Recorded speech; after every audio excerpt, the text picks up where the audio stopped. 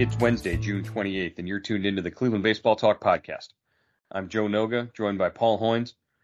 Hoynesy, the Guardians pull one out in the ninth inning last night. Will Brennan comes through with a two-run double, and it looked like things were going to go south again as Gavin Williams gave them 7 strong scoreless innings. But it turned out that Will Brennan came through in his hometown, and the Guardians sort of snatched victory from the jaws of defeat there. Yeah, just there wasn't much going on for the first 7 innings, Joe, and then kind of everything went haywire. Kind of got sideways in those last 2 innings, but Williams, just a great performance. Like you said, 7 innings. He only allowed 1 hit, 3 base runners, a walk and a hit batsman. 57 fastballs, 18 sliders, 17 curveballs. Just a dominant. He retired the last 13 Royals that he faced. Just really an impressive performance. You were impressed, with his first start, the way he bounced back from, giving up 3 runs against the A's in that 1 inning, and then kind of shut it down. But this was on a different level. He really pitched well. Fastballs and sliders and really fastball command. And this is what sort of is the separator here at the major league level. Can a guy who throws the way that Gavin Williams does, he comes out and, the profile is, sort of the comparisons, the lofty comparisons to Garrett Cole. Can he maintain this sort of performance that he had last night with the kind of fastball command that he had? If that's the case, then, we're looking at, really good things for this kid in the future. Yeah, I mean, he topped out at 97.7, 98 miles an hour. Average fastball was 96. And look at this efficiency, Joe.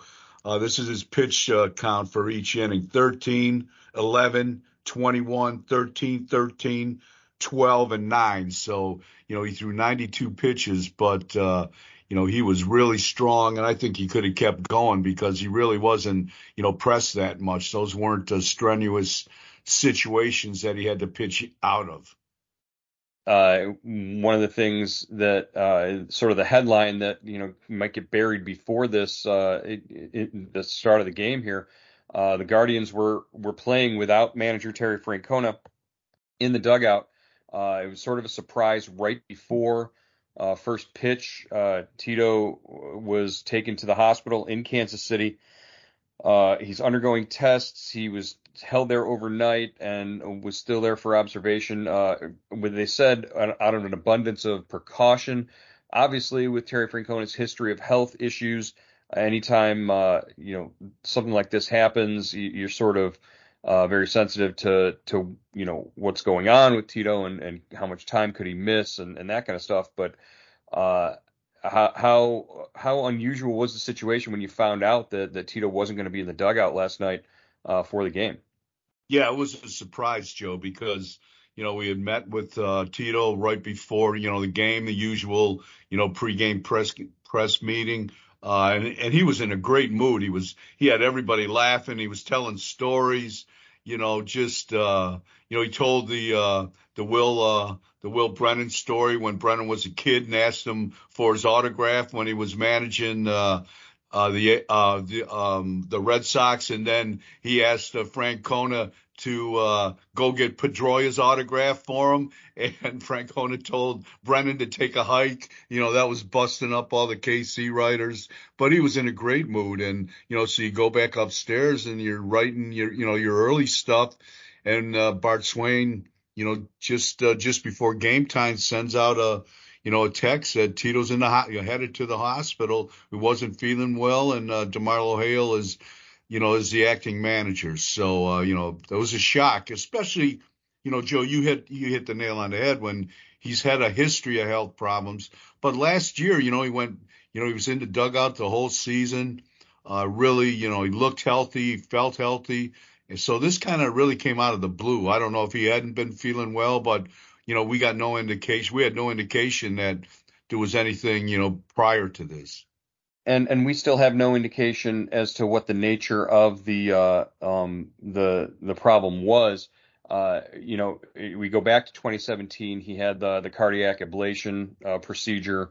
In 2021, there was the issues were related to the blood clots that he had suffered, the clotting issue. After that, and he's had other issues in other areas physically that that don't need to be described in great detail, but any of that could be something serious. So you're hoping that it's something that's not serious, but when they're saying that they're going to observe you out of an abundance of precaution, that's you got to take note with that. We watched that Terry Francona documentary that MLB Network put on earlier in the season, and the one thing that jumped out at us from watching that documentary was before he got to Cleveland, just how many and how varied the health issues and the concerns were. And it goes all the way back to, his post-playing career when, the knee surgeries were a thing. But, after his playing career, he was having, sorts of dizzy spells and things like that when he was an assistant in Oakland and before he went to managing the minors and that sort of stuff. So, you got sort of it opened your eyes to just how many health issues he's had and how long this has been a concern, and how really thankful you are that he's been able to be in the dugout for as long as he has and been able to manage and get through all of that since 2013. The winningest manager in Cleveland franchise history, and don't take for granted what he's had to get through to sort of reach that level. Yeah, definitely. He's had to go through a lot. And, in 2020, the COVID year, 2021, he missed huge chunks of the season. Sandy Alomar took over in 2020, DeMarlo Hale in 2021. When he had, when he was dealing with the hip and the staph infection in his toe. And, there's just a laundry list of things that Tito has had to deal with. And, the fact that he's still managing, that he's still kind of upright is amazing, and we're all thankful for it. He's done. This is. We just have to see what's going on now, and we know he's in the best of care. So that's a good thing, and we'll have to see where today leads us. I mean, even beyond the heart issues and the clotting, and those are very serious issues.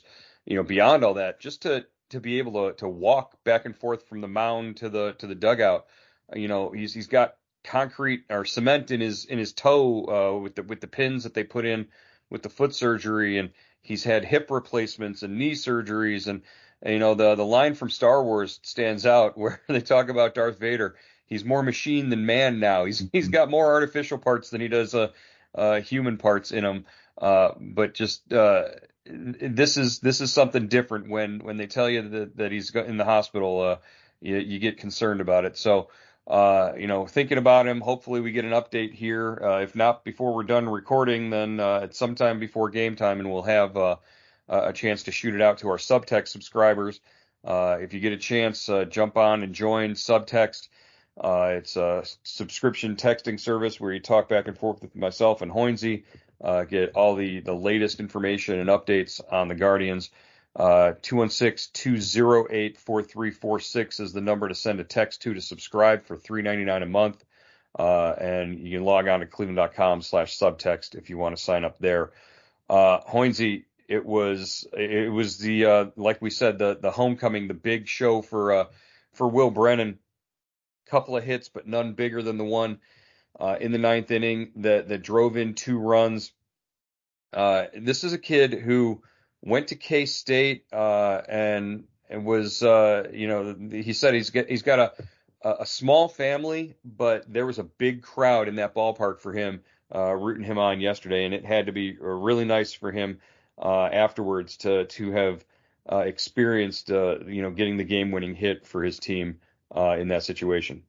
Yeah, we were talking to him before the game, Joe, and he said, he played a couple games at Kauffman Stadium when he was in high school, and he always dreamed of being here, in a big league uniform, playing in a big league game. And last night was the kind of culmination of that dream. Just, he said you couldn't have written it up any better. That you come up in the ninth inning and you're a hometown, you're the place where you were raised, and you get the game-winning hit with your family and friends in the stands. And he said they were all cheering, shouting his nickname, a childhood nickname that he had. And but he wouldn't tell us what the nickname was. So we're going to have to do some Oh, investigative reporting and find out what that nickname is.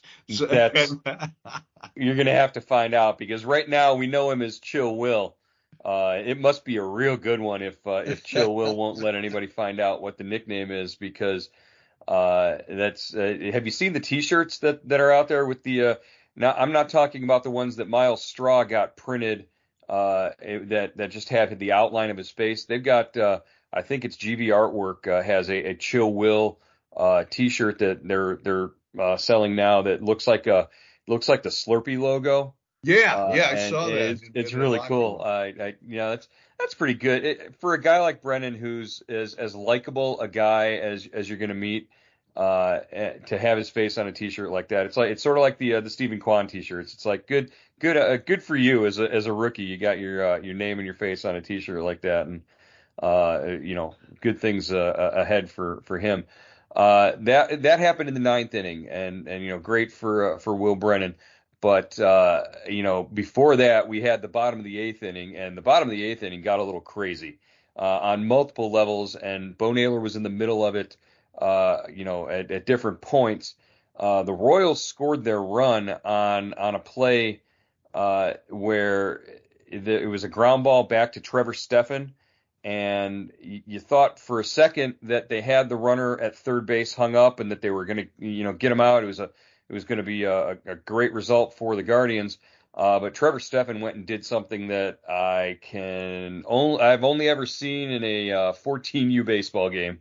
When he had the runner hung up in between third and home, he threw it about 25 feet over the head of Bo Naylor at the plate.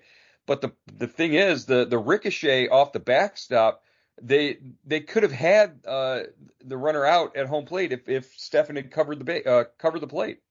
Yeah, Stefan got a late break to the plate, but Naylor had the ball, and I think they still could have had a play by at that time. But Naylor said when the ball went by him, he just figured Blanco, the pinch runner, had already just about scored because he had picked him up in his peripheral vision, running on contact, and but he didn't know he stopped, so he turned and fired to first base to try to because Nicky Lopez, who had hit the ball back to Stefan, had had taken a big turn at first, but he got back to first. But yeah, it was just a crazy play, and unfortunate because Trevor Stephan could have gotten out of that inning without any damage, or at least Mhm. they get the second out there by hanging a Blanco behind between first, second, I mean third and home. And Naylor had made pretty much the play of the game on a stolen base attempt there. I don't know, was it Lopez who was stealing? Yeah, Lopez, Freddie Fermin was up, the number 9 hitter. Lopez was on first base. And Joe, when was the last time you saw anybody call a pitch out? I mean, Yeah, I haven't seen a pitch out. I mean, in 2 or 3 years, I can't remember the last time. But the pitch out was called, and Naylor steps out. But I think either Stefan missed the sign or just made another bad throw, but his throw went cut back over the plate. Uh, you know, uh, Bo Naylor, great display of athleticism, had to reach back, make the catch. The momentum of the catch spun him around. Then he throws to second base and gets Lopez out for the second out of the inning. he didn't just get Lopez out; he threw him out by plenty. I mean, it was the ball was there, and uh, uh, Ahmed Rosario had to reach back to tag out Lopez. I mean, it was a really strong throw and showed great athleticism for Naylor to sort of reach out and make the catch in the first place. But to put that throw where he did after doing a complete 360 was remarkable. And it was a play that everybody was talking about this morning. Everybody was tweeting about after the game. Uh, and all it really does is reinforce the idea that this kid was ready to come up in probably in early May. Any sort of he needs to work on blocking or throwing or any defensive concerns or handling a pitching staff or anything like that. It was all just a smoke screen, and we know that it was a smoke screen. And Cleveland can't admit that that's what the case was, but because you open yourself up to a Chris Bryant situation, but you're manipulating his service time. You're keeping him down as long as you can. And the other thing that factored in was, the $6 million contract that you didn't want to eat from Mike Zunino. So, that kind of play right there does nothing but reinforce the idea that they were manipulating Bo Naylor's service time, and it had nothing to do with his defense or any concerns that they had. Yeah, we're starting to see just why he's a number one pick and what people have been saying about him. That's a play you won't see. Maybe you see that once every 5 years. I don't think I've ever seen a catcher do that. But that was just a great play, and you're starting to see his talent, Joe, behind the plate. He threw he was 2 for 3 throwing runners out. He threw Lopez out twice. Got him in the third inning as well. 2 for 3 throwing runners out. And I think he's going to start hitting here pretty soon. But right now, if he's going to catch like this, I think the Guardians would be more than satisfied. Can something like that, can a night like that where he makes a couple of plays defensively and gets his head right and gets him settled in, can that translate to maybe him relaxing a little more at the plate and then we'll see I could see him with a couple of hits tonight if that's the case, if he's in the lineup, because you can tell that he's sort of in his own head right now at the plate. But if both sides are sort of evened out, maybe then he's a little more relaxed next time he steps up there. Yeah, that's a good point. And he just looks really comfortable behind the plate right now, Joe. He's just doing all the right things. He's he called him and Williams really worked well together. And then he catches Class A. The pitching machine comes on and gets another save in the ninth, Joe. How about that? We're not even talking about Class A. Come on, when this guy's so automatic, we're just fine now. Now, of course, in typical Guardians fashion, I'm sure you're sitting there writing your game story, trying to get things all squared away as he's going for his save, and Andres Jimenez goes and boots a ball. It hit the lip of the grass and gets over his glove, and you've got an error, and the tying run is on base at the end of the game. But just like the Guardians to make us sweat it out, and I'm sitting here going, boy, Hoynes having to write dual game stories again for the buzzer there. But everything worked out. Again, Class A, he's going to be an all-star. There's no doubt about that. If anybody joins him, it's a huge bonus for the Guardians. But right now, he's your number one for sure lock that he'll be on that team. And the Guardians find themselves, when they wake up this morning, a half game out behind the Twins. The Twins lose again yesterday, and they've got a little bit more of a difficult schedule over the next several games, the next week to 10 days, and then the Guardians do. And this could be the moment, if they go and seize it, where they sort of take the lead and go past the Twins in the AL Central. Yeah, Joe, everybody's headed steaming toward the All-Star break. And I think on July 9th is the break, that's the last game before the break. The Twins have one left against Atlanta today. Then they go 3 against Baltimore, 3 against KC, and 3 more against Baltimore. So that's, the Orioles are playing great baseball. So that's going to be a tough go for them. On the other hand, Cleveland has 6 versus KC, including the last two in this series, 3 versus the Cubs, and then 3 against a really, really good Atlanta team when they return home after this trip. Yeah, I just think the Twins will find it a little more difficult with the home and home against Baltimore than the Guardians against KC, hopefully over the next several games. But you never know. They've got to they've got to win the games, not just on paper. They've got Logan Allen going tonight, so you're sending out rookies again, like you did, and I guess Logan Allen, Bo Naylor behind the plate. Obviously, he's catching the 3 rookies when they come through in their spots in the rotation, so that's good. And speaking of the rotation, we find out that Cal Quantrill will pitch on Friday in Chicago, meaning at least this one time through, the Guardians are going to have a 6-man starting pitcher rotation before a move probably has to be made sometime next week. Yeah, Joe, they're going to have to make a move one way or the other to get Quantrill back on the 26 man to activate him. I would imagine a position player has got to go, on Friday, get optioned, and then yeah, when if they depending how long they stick with this 6-man rotation, and it sounds like it's only going to be one turn, like you said, because I don't think Francona wants to go that much too long with only 7 relievers. So we'll see how this rotation shakes out after this next turn.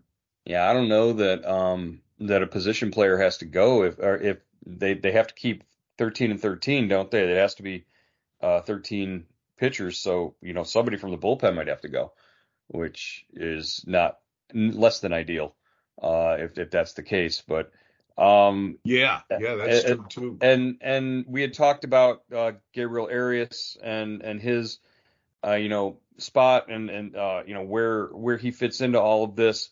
Last night in the 9th inning, he makes a really nice play on a throw in the dirt that really saved Emmanuel Clase. And he was at first base as a defensive replacement late in the game, and he makes a nice pick. And the broadcast crew, Rick Manning, Matt Underwood, Andre Knott, talking about his defensive skills and what they like about him and where they like him playing. And Manning goes on and says something to the effect of, this kid should have a chance to play at shortstop a little more, and 2 or 3 times a week he should be out there playing shortstop. And then the broadcast goes silent for a good 35-second stretch. It was pretty much just hanging in the air right there. Gabriel Arias should be a shortstop for these guys and get a chance to play. It's been a while since I've seen all 3 of them just fall completely silent. I picture them just staring at each other in the booth and on the field, and with their hands up, shrugging like the meme of that guy from The Last Dance with Michael Jordan. Sort of like, yeah, you guys, it's pretty obvious that Gabriel Arias should be getting that shot, but we'll see if there's any fallout or any response to that on tonight's game. Yeah, I mean, either Arias has to start hitting, or they've got to find a place for him to play every day. I don't know if it's if it's here, Joe, in the big leagues, or it's at AAA. But this guy isn't. They're not helping this guy right now. No, and the best way to maybe get him every day at bats right now, if you're not going to send him down, is to move Brennan to center field, bring Straw off the bench late in games, and play Arias in right field if that's what you want to do. But it doesn't look like they're willing to do that yet, at least.